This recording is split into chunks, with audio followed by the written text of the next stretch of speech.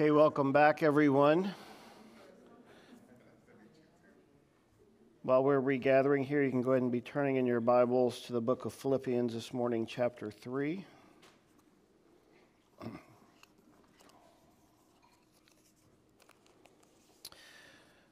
While you are turning there, I just want to say thank you to Mac and Kathy and everyone who helped take care of worship. I was supposed to be gone today, of course, and then Friday night, and it's such a blessing to have people step in and help out and take over, and so we're grateful for that. Also, just to let you know, I got a call from JR and Amanda a couple days ago. She's contracted COVID. And so, of course, these things tend to spread throughout the house, so we want to hold them in prayer. If there's anyone else, please let me know so we can be praying for them. So we'll lift them up in prayer as well. Before we get into this morning, of course, right now we are studying through the book of Matthew, the Gospel of Matthew. We're in chapter 26. But I like to take the last Sunday of the year to just sort of teach and preach what's on my heart with respect to, looking back to where we've been, this year, thinking about where we're going in the new year. And I always like to, I keep records, so I have in front of me here kind of like everything I've done in the last number of years on, either New Year's Eve or last Sunday kind of a thing, or first Sunday, depending on when I do it. And it's always helpful to look back at these things. In fact, about maybe a couple of months ago, I was on our website, because I go on there every now and then just to check and see how's everything going with our website, and what are we presenting to the world. And as I was there, I was clicking on the message page and just kind of looking through that, and I noticed the message that I gave on the last Sunday of the year in 2019. Now, remember, that was we were just hearing about COVID at that point in time. And that intrigued me, and I saw the title of the message, and of course I remembered it because I gave it, and I started thinking about it. So I actually went and listened to it, which is something I almost never do. I almost never listen to myself because I hate that. And if you spoke and you listened to yourself, you'd probably hate it too. So anyways, I was intrigued, so I listened to it. And what blew me away is now where we are in time, thinking about where we were then. It was a Holy Spirit prophetic message. And so I would like to encourage you, shameless self-promotion here, go back to that message. It's the last Sunday of the year in 2019.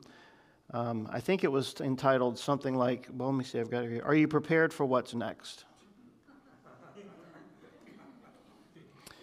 And it was actually out of Job 1 and 2. So let me encourage you, stare into the archive messages, just go back and listen to that. And I was amazed as I listened at what the Lord spoke to us as a church. So I like to take this Sunday to kind of just think about what are we going through? What am I seeing out there in Christendom? What do I hear from the Christians that I know, not just us here in this church, but, everywhere? And there were some things that were on my heart, so I'd like to take us to the book of Philippians this morning. So Philippians chapter 3, let's begin reading verses 7 through 14. I believe that'll be up here for you. And so you can follow along in your Bible or on the screen if you don't happen to have a Bible with you. There are some Bibles on the table by the back pole there if you need a Bible. So Philippians chapter 3, verse 7, and of course we're sort of picking it up in the middle of a thought here. Paul, the apostle, writing says, "But what things were gain to me, these I have counted loss for Christ. But indeed I also count all things loss for the excellence of the knowledge of Christ Jesus my Lord, for whom I have suffered the loss of all things, and count them as rubbish, that I may gain Christ and be found in him, not having my own righteousness, which is from the law, but that which is through faith in Christ, the righteousness which is from God by faith, that I may know him and the power of his resurrection and the fellowship of his sufferings, being conformed to his death, if by any means I might attain to the resurrection from the dead. Not that I have already attained or am already perfected, but I press on, that I may lay hold of that for which Christ Jesus has also laid hold of me.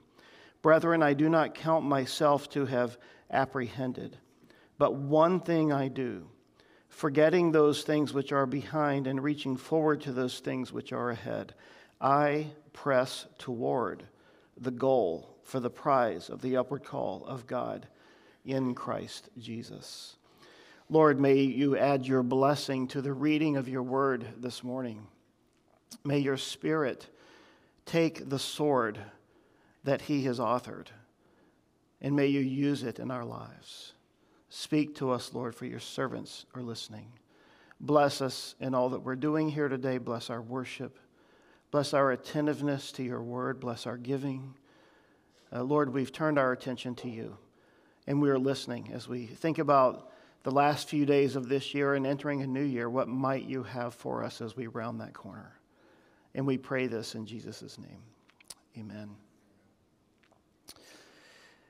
As I was thinking about this, the thing that was striking me is, if you've already probably gotten a sense of it from the words, from the tone that Paul has written here, is that we live in a time of great distraction, where we are being pulled in different directions, and we are being distracted by everything conceivable out there. In fact, I was going to quote this a little bit later, but I'll quote it now. I read a study recently, and you probably read these things all the time as I do, that a recent study showed that the average person spends about 3 hours a day on their mobile device, 3 hours, and the average touch is 2,500 touches per day on your phone. That you may say, whoa, wait a minute. No, touches, like, when you're sitting there and you're swiping, 1, 2, 3, 4, 5, 6, 7, it probably adds up pretty quickly. And keep in mind that's average, 2,500. 2,500 touches in 3 hours a day. That's just with your mobile device.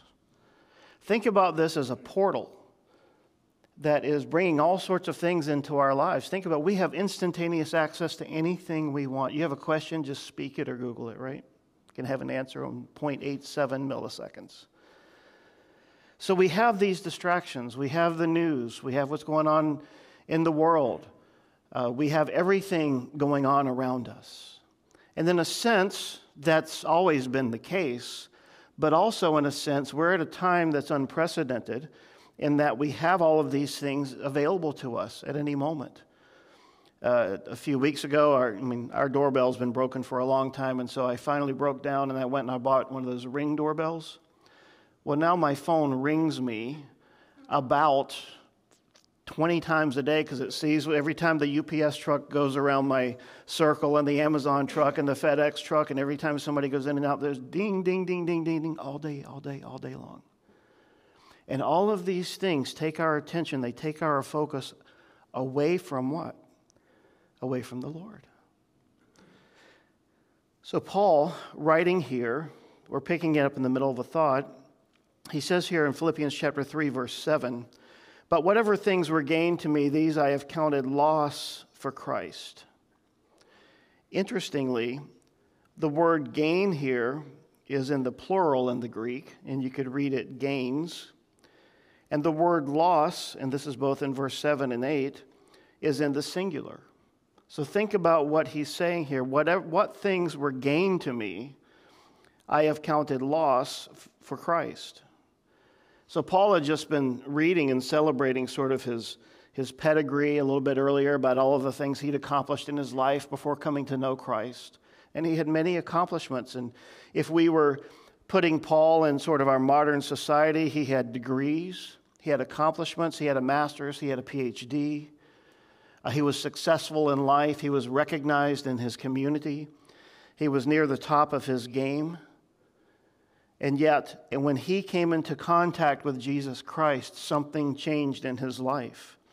His world flipped upside down, and the things that were gained to him were now count it as loss, he says, for Christ. And he says in verse 8, yet indeed I also count all things loss, all things, everything in his life, the sum total of everything, loss, singular, for the excellence of the knowledge of Christ Jesus my Lord, for whom I have suffered the loss of all things, and count them as rubbish, that I may gain Christ. So he's saying everything that I thought was good, everything that I had accomplished in my life, that I placed value upon, I realize that's all garbage, it's all rubbish in comparison to knowing Jesus Christ. My gain is Jesus Christ. My loss is everything else. So you see, it's a different mindset, isn't it? He's saying that his world changed. It was turned upside down that day on the road to Damascus. When he encountered Christ in that hot, blazing sun, as it was shining down on him, when the voice of Jesus spoke to him from heaven. When we go back and reread what happened there in Acts chapter 9, Paul knew instantly who was speaking to him, didn't he? Who are you, Lord? He knew it was Jesus. And Jesus says, it's me, Jesus. It's hard for you when you kick against the goads. I don't like it, what you're doing to my people. And so Jesus had a word for him, and his life was turned upside down. He was struck with blindness. He was taken into the city of Damascus. God had him sit in blindness and complete darkness for 3 days while he just sort of let him think about what happened. And let him slowly now, by the power of the Holy Spirit, begin to connect the dots about all the things that he thought he knew about God, but he realized he didn't. And it was all upside down. It was all changed. It was all different. And he began to understand, as he sat there in that darkness, that his life was being examined by the Holy Spirit. Someone said these words, "The unexamined life is not worth living." Socrates said this, yet few people sit down to weigh seriously the values that control their decisions and their directions. Let me say this again. Few people sit down to weigh seriously the values that control their decisions and their directions. Many people today are slaves of, quote, things, and as a result, they do not experience the true joy of being in Christ. Paul said earlier in chapter 1 in verse 21 of Philippians, "For to me to live is Christ, to die is gain." You see, it wasn't bad things that kept Paul away from Jesus. It was good things. He had to lose his religion and his status in order to find salvation in Christ. His value system was turned upside down, and you know what happens in our lives, and it happens in my life, and you know, whenever I speak from up here, I'm not preaching to you, I'm preaching to me. We get distracted so easily. We drift. Hebrews chapter 2 talks about that issue of drifting in our lives. And so we need to take time, especially as we come to the turning of the year, take the time to do a little assessment. Hey, not just so much what's happened to me in this past year, but how have I handled what's happened to me in this past year? Where am I in my walk with Christ? Am I growing? Am I growing more toward Christ? Am I being more conformed to his image? Do I have this kind of value system that he speaks of in verse 8? Yes, yet I indeed also count all things lost for the excellence of Christ. Have I come to the place that I value Jesus? I value my relationship with Jesus more than the stuff that's in my life. And he says, for the excellence of the knowledge of Jesus Christ. That idea of excellence is it stands out, it rises above, it's superior in rank to everything else. And he says, I count them as rubbish that I may gain Christ. He sees things differently. And it's good for us to stop. It's appropriate for us to stop, to slow down, and to say, let's do a little inventory, let's do a little evaluation. Have my values drifted? Has my thinking about God drifted? And so this morning, let me just say something to you. If you know Christ, praise God for that. His Spirit is within you. And you have that prompting from the Spirit as we read these words this morning from Holy Scripture, that God is speaking to us. Because if I have His Spirit in me, and His Spirit authored the Word of God, and we're reading the Word of God, then by virtue of definition, He is speaking to you. He's speaking to me. But if you don't know Him, there's a void in your life that your ears, your heart are dead to the sound of His voice. And so let me encourage you this morning just to take a moment right now and to stop and to pray and to say, Lord, I want to hear what you have for me. And just invite Him into your life and ask Him to forgive you of your sins even in this moment, that you might gain full access to all that He has for you. So he says, my value system is the excellence of the knowledge of Jesus Christ, my Lord. And I've suffered the loss of all things, and I count them as rubbish that I may gain Christ. Paul's world was turned upside down. Everything he valued was wiped away. It was flipped 180 degrees. And he says, I want to be found, verse 9, in Him, not having my own righteousness. Now listen, when we come to Christ solely on the merit of the grace of God, not on the basis of anything that I've done. You know, as human beings, we are in such a destitute state. There is nothing you and I can do to reach God. In fact, Ephesians 2:8 and 9, one of the hallmark verses of our faith, says that, by grace you are saved through faith, and that, not of yourselves. That faith, it's a gift of God. It's not of yourselves, lest you should boast. And so he's saying here, I want to be found in Him, not having my own righteousness. You see, when we come to Christ, He gives us His righteousness. Our life is turned upside down. So many people today, I talk to people, and I still hear this all the time, and it doesn't matter what religion or denomination or background they're from. There is this innate, built-in, I have to do something to please God. I have to do something to reach God. I have to do something to appease God. And listen, you cannot. The only thing that God values is the blood of Jesus Christ. And unless you are in Christ, unless you are found in Him, not having your own righteousness, which is from the law, but that which is through faith in Christ, the righteousness which is from God by faith, unless you have that righteousness, you see, it doesn't matter. And so we want to be found in Him. We are told in Romans chapter 4, that great chapter of faith, speaking of Abraham, it says, for what does the Scripture say? That Abraham believed God and it was accounted or reckoned to him for righteousness. You see, it's by faith in God, by believing in God, by accepting the things that He said. And in verse 10, Philippians chapter 3, verse 10, he says that, here's the reason, that I may know Him and the power of His resurrection and the fellowship of His sufferings, being conformed to His death. Now, when Paul says he wants to know Him, he's not asking for knowledge about God. You and I have lots of knowledge about things, don't we? Lots of knowledge, lots of useless knowledge, right? I remember the license plate of my last car in North Carolina 40 years ago. I don't know why. It's a useless piece of knowledge. It has no bearing on my life. But knowing Him, you see, that's an experiential knowledge. That's a knowledge that comes from being in His presence. That's a knowledge that comes from being in His house, worshiping with His people, sitting under the teaching of His Word, reading the Bible on your own, even if you don't understand it. Keep reading, it will come.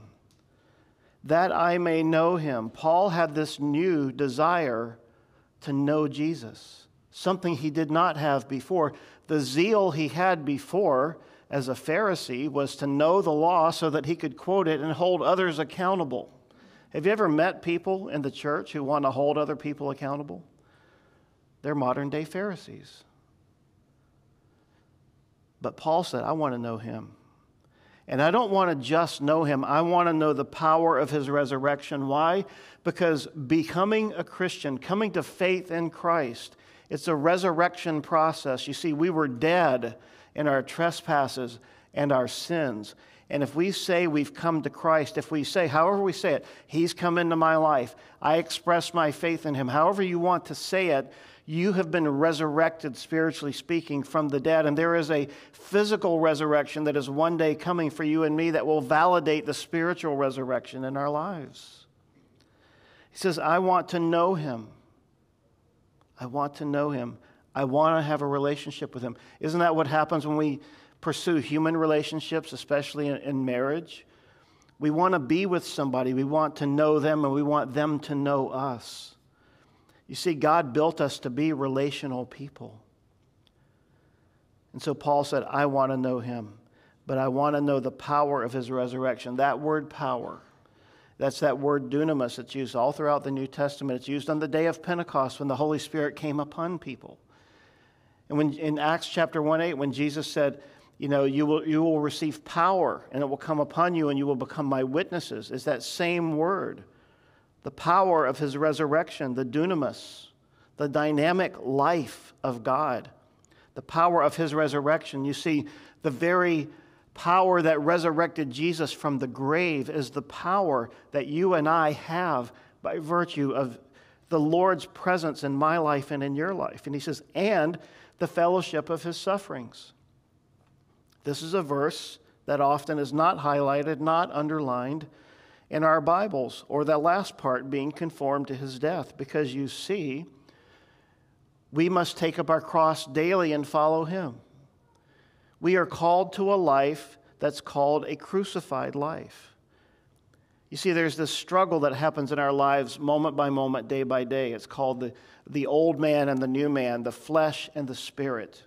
Some have likened, in an attempt to explain this, to two dogs, a black dog and a white dog. And they say, well, which dog wins? And the answer is the dog that you feed the most. So do we feed the flesh or do we feed the spirit? The fellowship of his sufferings. You see, when we come to know Jesus Christ, we come to know him in his entirety. There are people out there today called prosperity doctrine teachers who want you to believe that God wants you to have health, wealth, and prosperity and everything. And if you're suffering, if something goes wrong in your life, then you may have said something negative that the devil has heard. And he is now causing you to pay for it because you expressed a negative thought. And thus they lead into this crazy things called positive confession.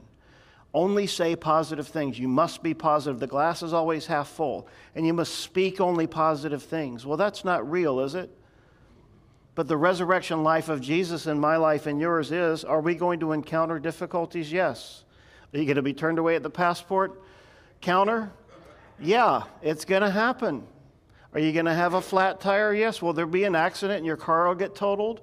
Yeah. Do these things happen? Yes. Are there disappointments in life? Yes.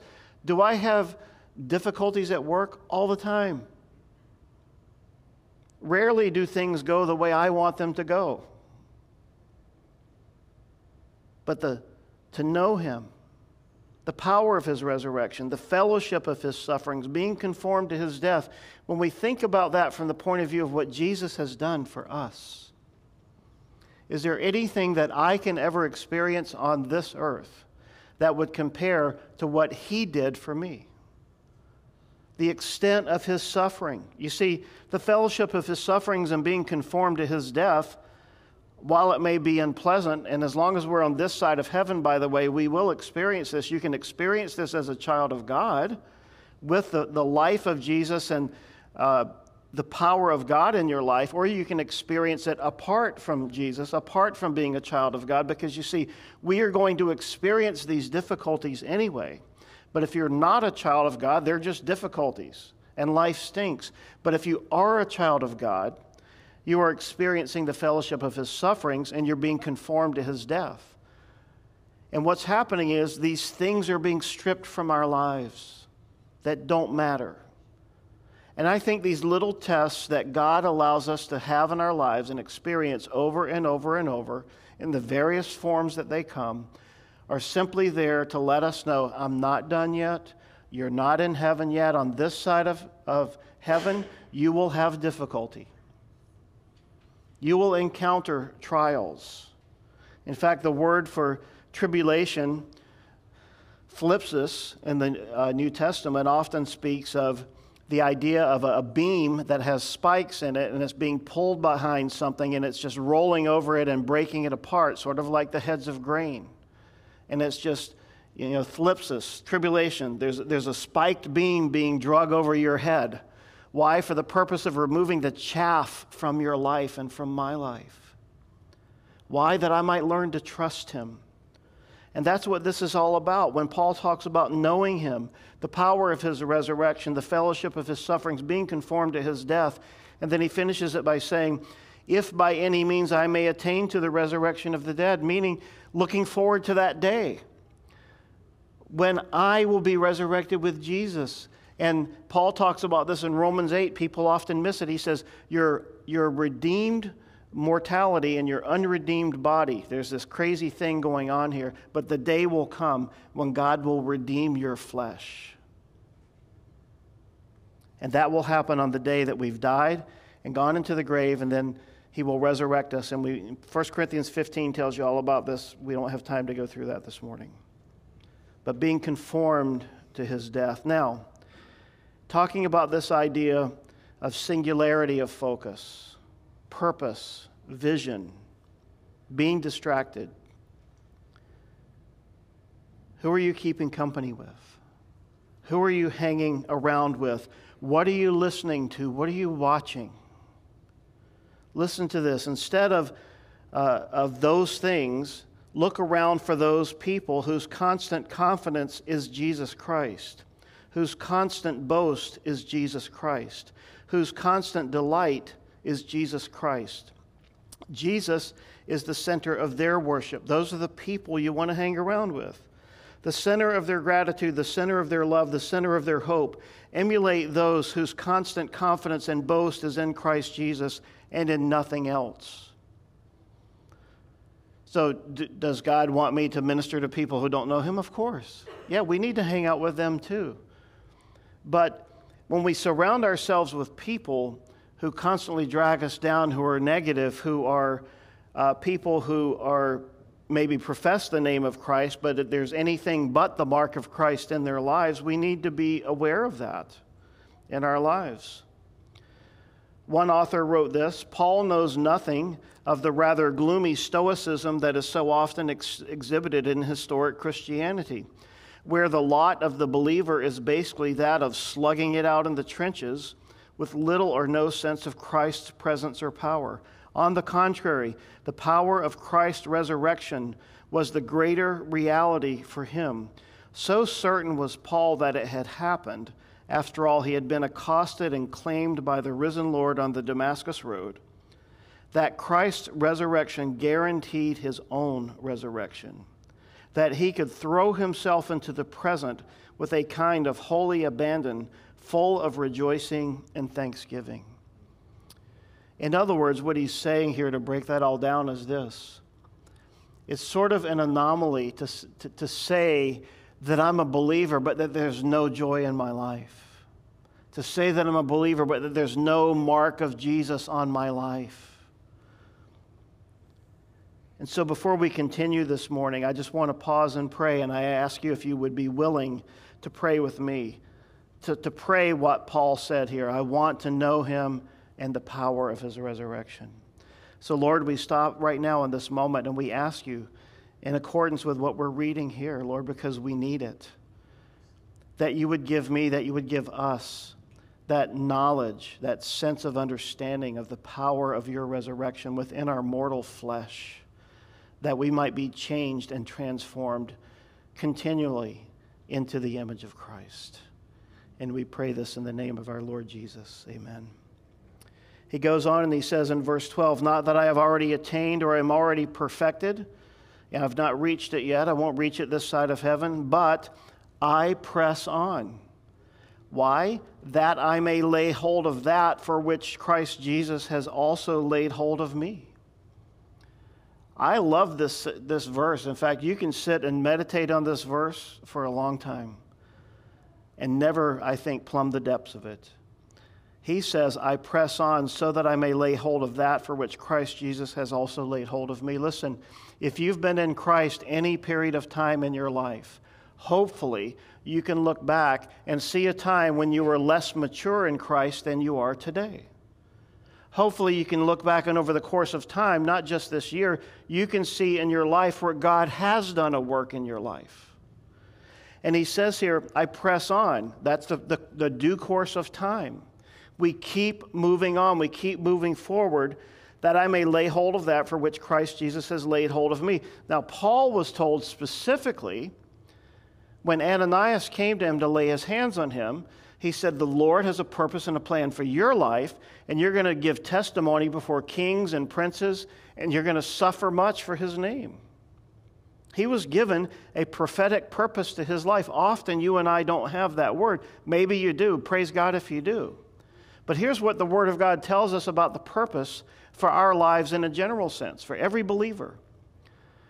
To know Him, to make Him known, and that we would become, he says this in so many ways in the New Testament, that we would become the fragrance of Christ wherever we go. It was interesting. I got in the car after this whole passport incident, and my mother-in-law, they may be watching this morning, had said these words to me. She said, I'm just amazed that you're not upset and throwing the suitcases around and, doing all these things. And I knew in that moment I couldn't say, well, I just exercise great restraint and self-control. I knew I couldn't say that because that's not how I felt. But why was I able to do that? It was because of Christ in me. I know that. I knew that. I wanted to chew out the lady who gave me the bad news, but that would have been shooting the messenger, right? She was like, look, it's not my policy, not my rules. I'm sorry. I know it's disappointing. You're here, your bags are packed, all the grandkids' presents are in there. They're all waiting to see you on this other side, and you just can't get there. Maybe Tuesday you can fly and see them on Wednesday. Who knows? We'll leave that in God's hands. But for what purpose has Christ Jesus laid hold of me? Whatever that is, even if I don't fully know it, even if I don't fully understand it, I want to lay hold of that for which He's laid hold of me. You see, I want to know Him to that depth, that whatever His purpose is or purposes are for me, for my life, and for you, that we want to grasp that, we want to attain that. Lord, I want to know. I go back to that verse I shared a few weeks ago, and I think it's in 1 Samuel, where Samuel and Eli were dealing with each other. He was a little boy, and he was having those dreams where the Lord was speaking to him, and finally Eli realized it was the Lord, and he says, when the next time you hear that voice speaking to you, say, speak, Lord, for your servant is listening. What is the purpose for which Christ Jesus has laid hold of me? Even if I don't know the specifics, I want to know it. I want to lay hold of Him that His purposes might be realized in my life. You see, this side of heaven, we're not perfect. There will be no perfection. There will be progress, but there will not be perfection. But I press on. I keep moving forward with intensity and purpose and fervor. Why? To know Him. To know Him. If you are a Christian this morning, you need to be reminded that Jesus has laid hold of you. You see, we like to have these things, these theological debates, right? Well, was it me? Was it my free will that saved me? Or was it God's sovereign power that reached down and saved me? Yes, it's both. There's all those verses that say, whosoever will may come. But there's also those verses that say, God in His sovereignty wrote your name down in the book of life before the foundation of the earth. Listen, I can't figure all that stuff out. I'm just grateful that I read it and I know it's speaking to me. Praise God for that. I'm not going to write some theological dissertation that says everybody else is wrong and I'm right and vice versa. I'm on this side, I'm on that side. Look, you can't dissect the Bible like that any more than you can separate the humanity and the deity of Jesus Christ from His human being. If you are a Christian, you need to know, you need to be reminded, Jesus has laid hold of you. I'm not worthy. I don't know why He did it. I praise God that he did. I praise God that my name is written in his book, and you should too. But what is the purpose for which he has laid hold of you? I want to know, and I hope that you want to know as well. Verse 13, brethren, I do not count myself to have apprehended, but one thing I do, forgetting those things which are behind and reaching forward to those things which are ahead. I press toward the goal for the prize of the upward call of God in Christ Jesus. I can think of no better verses really to sort of end one year and begin another than with these verses. One thing I do, forgetting those things which are behind. You see, for Paul, those things which were behind, for him, those were all those accomplishments. Those were all those things that he had placed value upon, that he now realized in the light of the glory of God's grace meant nothing. They were just human accomplishments. Now, God can take our human accomplishments and use them for his glory, can he not? Absolutely. But we have to be submitted to him. Those things have to be laid at the foot of the cross. And God did use those things. He used Paul's great knowledge of the Word of God. He used Paul's zeal that he had in a wrong direction, but God converted it and moved it in the other direction. God can take those things and use them for his glory.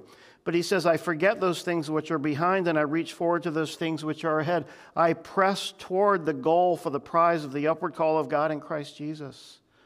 He was not confused about the fact that God had laid hold of him.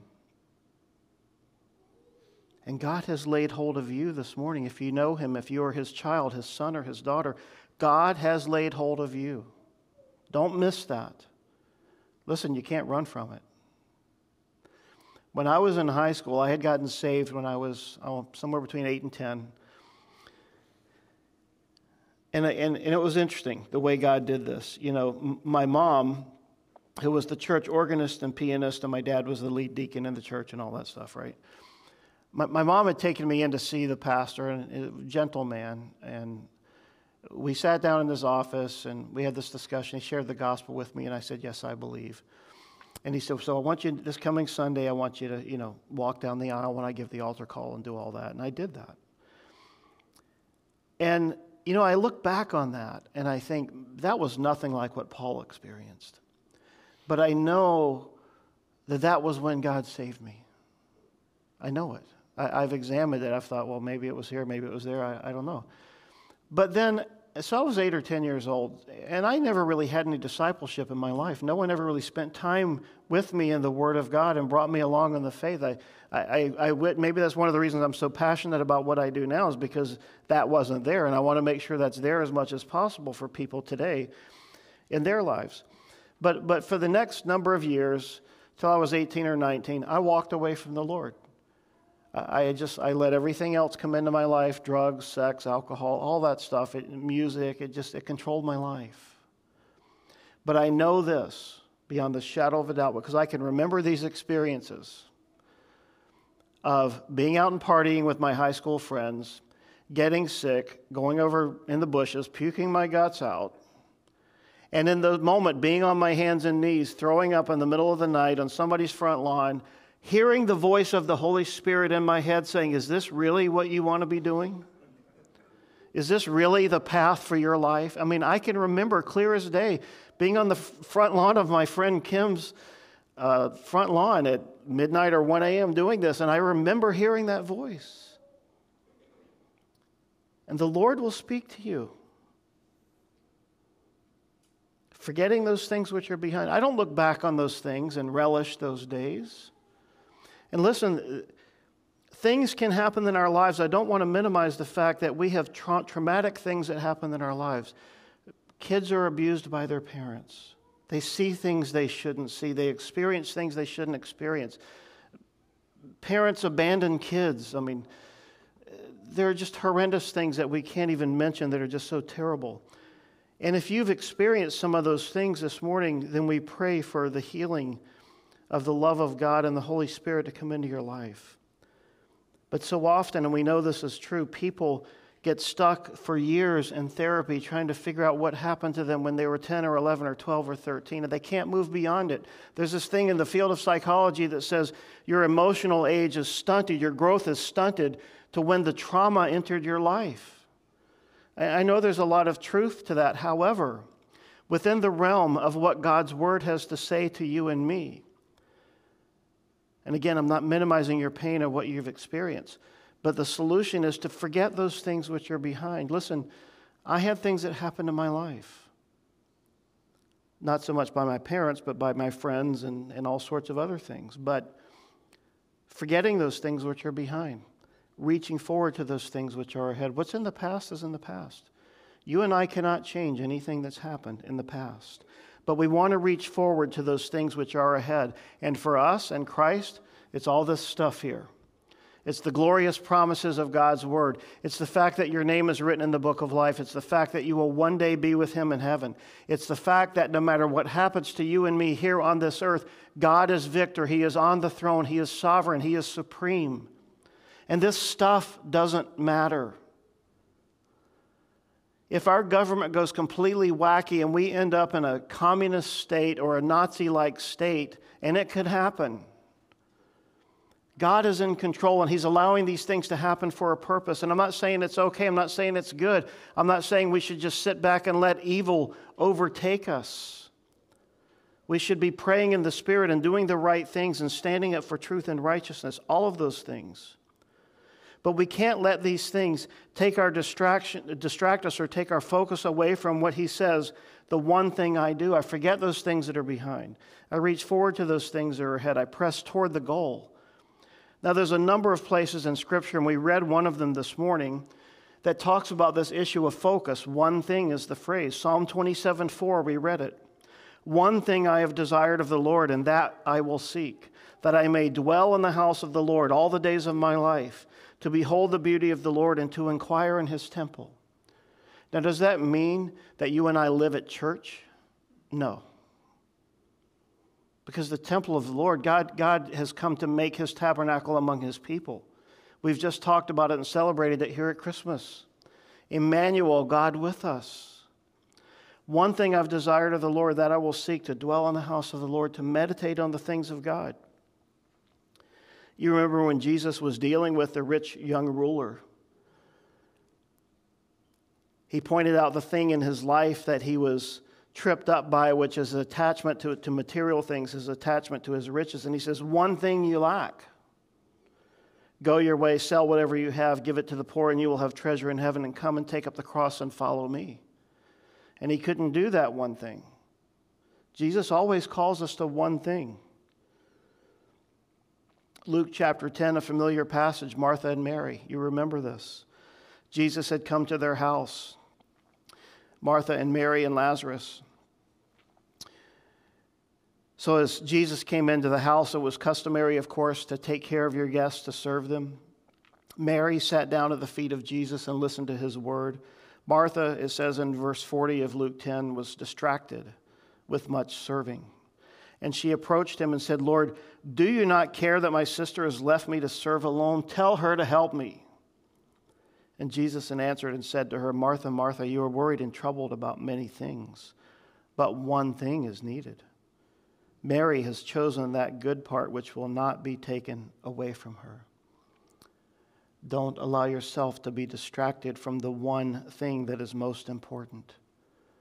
That is to do what Mary did, to sit at the feet of Jesus. And as Paul said, this singularity of focus, one thing, forgetting those things which are behind. Don't let those things drag you down. We'll talk about that more in a minute, and reaching forward to those things which are ahead. I press toward the goal. Purpose, vision, not giving up, not allowing the things that are happening to distract us. Forgetting means to be no longer influenced or affected by. Forgetting means to no longer be influenced or affected by. You see, with God, it means that He will no longer hold our sins against us. Our sins and our lawless deeds He has forgiven, He has forgotten. These things can no longer affect us from God's point of view because they are under the blood of Christ. We break the power of the past by living in the present for the future. We break the power of the past by living in the present for the future. We can't change the past, but we can change how we see the past. Remember the story of Joseph. Remember all those things that happened in his life over the course of 20 plus years. How his brothers were jealous and they were going to kill him. And then God intervened and they decided to sell him into slavery. And over the course of that 20 years, we studied this a year and a half, 2 years ago when we went through the book of Genesis together. And we come to that amazing verse in Genesis chapter 50 when he finally reveals who he is to his brothers. And he says, what you meant for evil, God meant for good. You see, God had a different path for Joseph, but the only way he could get him on that path was taking him down and around and through the worst possible circumstances in life. Think about the number of times he was in jail or in prison for something he didn't do. And yet God had a purpose for him, and he took him on a path that he never would have chosen for himself. And so God does for you and me. We can't be distracted. We can't look back. You may remember the story, if you've never heard it, it goes back into the 50s, 1954, The story of Roger Bannister and John Landy, two sprinters.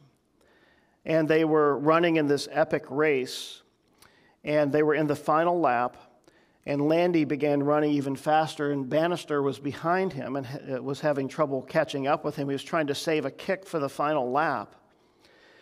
And in those days, as they ran the race, I'm not sure if they do this today, when you come to the final lap, they ring the bell to let you know you're in the final lap because of your focus and concentration. Sometimes you just kind of forget, where am I in this race? And so the bell rings. And as they rang the bell, everybody came to their feet and began to cheer. And Landy could no longer hear the footsteps of Bannister behind him. So they were in that final lap when people sprint. And as he was running, he looked back. And in that moment, in his looking back, he slowed himself down just enough that Bannister kicked in and sprinted past him and finished the race a full 5 yards ahead of him, even though Landy was the faster guy. And it was that looking back, it was that momentary distraction that cost him the race. Looking back, being stuck in the past, can cost you your race. In Genesis 19, we see the story of Lot's wife, and in the Gospels in Luke chapter 17, Jesus speaks of Lot's wife as he's speaking in that passage in Luke 17 about the last days, about the end times. And in there, as he's speaking about the last days and the end times, and that we should be focused and we should be aware and we should be looking for the things that are coming, Jesus ends that section in verse 26 by saying, remember Lot's wife. And Jesus just left it there and walked away. And what was the point? The point was she looked back. If you go to the story in Genesis 19, God had sent angels in to rescue Lot and his family from the city of Sodom and Gomorrah because God was going to rain down judgment upon them. And he told them specifically up front, do not look back. When I'm delivering you, you run for the hills. You get out of there. Don't look back. And what happened is they were leaving, and as God began to rain down the judgment, her curiosity got the best of her, or whatever it was, and it caused her to turn and look back. And in that moment, we know that she turned to a pillar of salt because of her disobedience, because of looking back. We can't be distracted by what is behind us. We have to move forward. What are those things which are ahead for you and me? What's the upward call of God in Christ Jesus? Well, for one, Romans chapter 8, he predestined us to be conformed to the image of his Son. That's one thing. In 2 Thessalonians chapter 2, he speaks of obtaining the glory of our Lord. That's another thing. There's so many places the book of Hebrews talks about the hope that's before us. Peter talks about the hope that is before us. In fact, in 2 Peter chapter 3, he says, we are to be looking for and hastening the coming of the day of God, because of which the heavens will be dissolved. Similar to that situation with Sodom and Gomorrah, we are to look for and hasten the coming of the day of God. God's judgment will come. And he says, nevertheless, we, according to his promise, we look for new heavens and a new earth in which righteousness dwells. Therefore, beloved, looking forward, same idea as pressing forward, Looking forward to these things, be diligent to be found in him in peace, without spot and without blemish. Look forward. I don't know how many of you have ever seen the movie Chariots of Fire, but I would recommend it. It's a great family movie, and maybe it's a movie you should watch in this holiday downtime with your family. I love that movie. It's one of my favorite movies. And one of the things that the trainers were teaching the runners, and of course they teach this today even in their coaching, is that as you're nearing the finish line, that you're supposed to throw your arms back and to thrust your head and your chest out and to reach forward. And often it's photo finishes like that where someone finishes a split second. Whoever touches that wire first wins.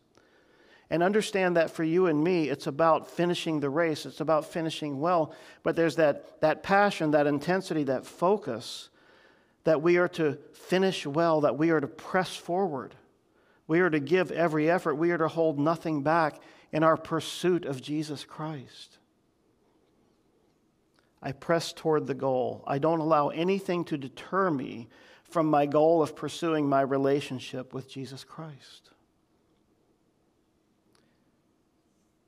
What does it take to deter you? What does it take to slow you down in your walk with Christ? Kent Hughes, whom I love, he said this. He's a commentator, a pastor. He said, "Brothers and sisters, if you have been seized by Christ and are in the grip of his grace, you must press on in your own hot, grasping pursuit of an ever deeper knowledge of him. The gospel allows no room for a bland, middle-class ethic that strives to be neither hot nor cold, a la Revelation 3, the church of Laodicea. We are called, every mother, every daughter, every father, every son, to a single-minded, determined pursuit of Jesus Christ." Keep your finger here, and in our closing, we will go over to Hebrews chapter 12, if you'll turn over there for a moment as we wrap up this morning.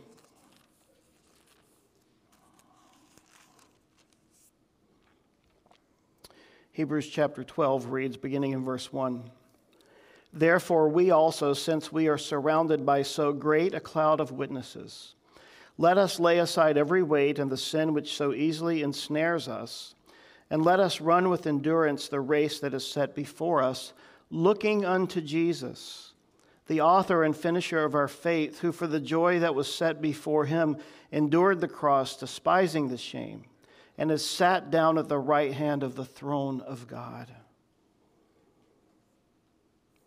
I want to focus on that second verse there, looking unto Jesus. The definition of that phrase or that word, looking unto, means to turn your eyes away from other things and fix them on that one important thing.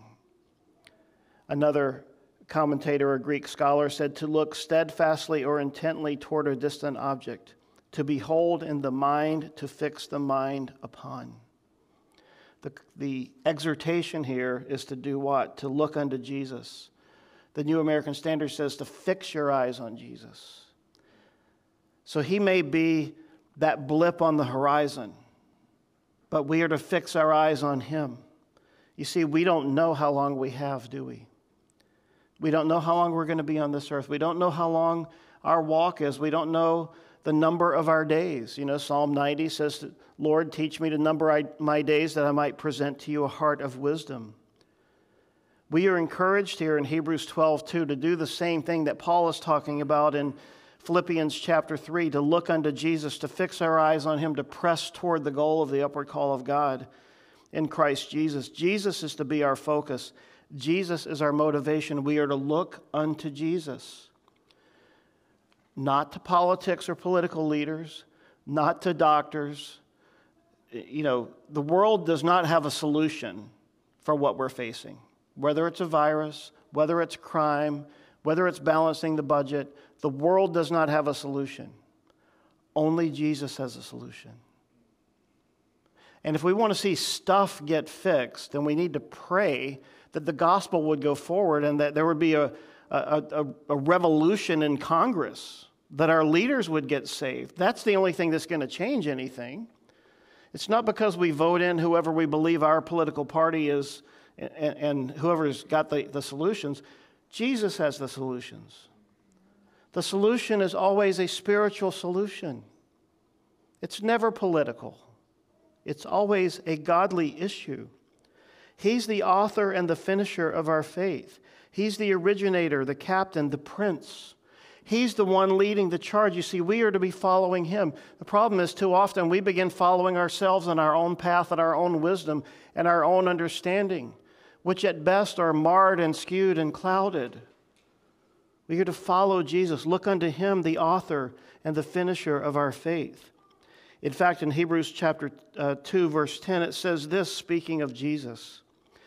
For it was fitting for him, for whom are all things, and by whom are all things, in bringing many sons to glory, to make the captain of their salvation perfect through sufferings. Jesus is the captain of our salvation.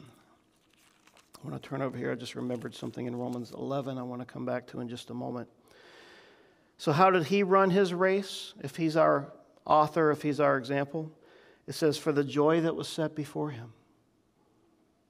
We've been talking about this. We're in the middle of the garden passage here. We'll be finishing chapter 26 of Matthew next week.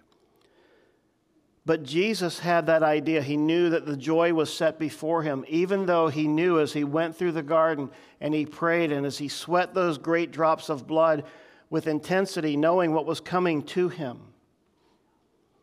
He had the joy of the cross set before him. And that is the joy that is set before us. Not that we're going to the cross, but that because of the cross, we can be on the other side of the judgment of God. You see, we just talked about this a few weeks ago as well when we talked about the rapture of the church. 1 Thessalonians chapter 5, we are not appointed unto wrath. Jesus had the joy of finishing the work the Father had given him to do, and so do we. We see this in John 17, what we call the high priestly prayer. Jesus prayed there and he says, I glorified you, Lord. I've finished the work that you've given me. I've given to your disciples everything that you told me to give them. Remember, Jesus said to them over and over and over, if you've seen me, you've seen the Father. I only do what he tells me to do. You know, we don't look at that and just say, well, that was Jesus, it's not for us. No, that's for us. That's to inspire us. Those words that Jesus spoke should be the desires of our heart. You see, he endured the cross. He was despising of the shame. And he sat down at the right hand of the throne of God. He was the forerunner of our faith, the captain of our faith, so that, you see, we will one day be there with him. Not sitting on the throne, that throne's for him, but we will be at his feet. Revelation chapter 4 and 5. We will be worshiping around the footstool of the throne room of heaven. And I wish I could get into the heart and the mind of every Christian. When you enter a time of worship, whether it's here corporately or anywhere else, we are to be emulating, we are to be living in Revelation 4 and 5. But we're there in that heavenly scene where the elders and the angels and the people are around the throne of God. And whatever rewards they've been given, whatever crowns we might have, whatever little emblems or pins of success or merits of achievement we might have, in that moment before him at his feet, we throw it all on the glassy sea. And we bow and worship to him. And in chapter 5 we were told they were lamenting because no one was found worthy. And they said, who is worthy? And they said, Jesus. And he goes and he takes the scroll from the Father's hand. And he begins to open that scroll and to read from it. And there was only one. His name was Jesus. You see, we are going to be there. What we read in Revelation 4 and 5, which happens in eternity, we will one day experience. See, this is our motivation. Fixing our eyes on Jesus. A single focus, a single vision, not allowing ourselves to become distracted by the things of this world. And there's plenty to distract us, isn't there? Plenty. Romans chapter 11. Oh, the depth of the riches, both of the wisdom and the knowledge of God. How unsearchable are his judgments and his ways past finding out. For who has known the mind of the Lord, or who has become his counselor, or who has first given to him, and it shall be repaid to him? For of him, and through him, and to him are all things, to whom be glory forever. Amen. This is our God. This is our future. This is our hope. Everything here on this planet will burn. Don't put your hope in things that are here. Fix your eyes on Jesus. Lord, may we be counted worthy to be there on that great day in your presence, to be at your throne, to be at your footstool. Lord, help us this morning to have our vision and our focus refreshed, to forget what lies behind, to press forward to what lies ahead, to realize that all those things that we considered as gains, they're counted as loss. They're all swept into a pile and burned. And those things that we counted as loss actually become our gain, because now we understand that it's all about you, Jesus. The whole world is hurtling toward the consummation of Jesus Christ. And so, Lord, we look forward to that.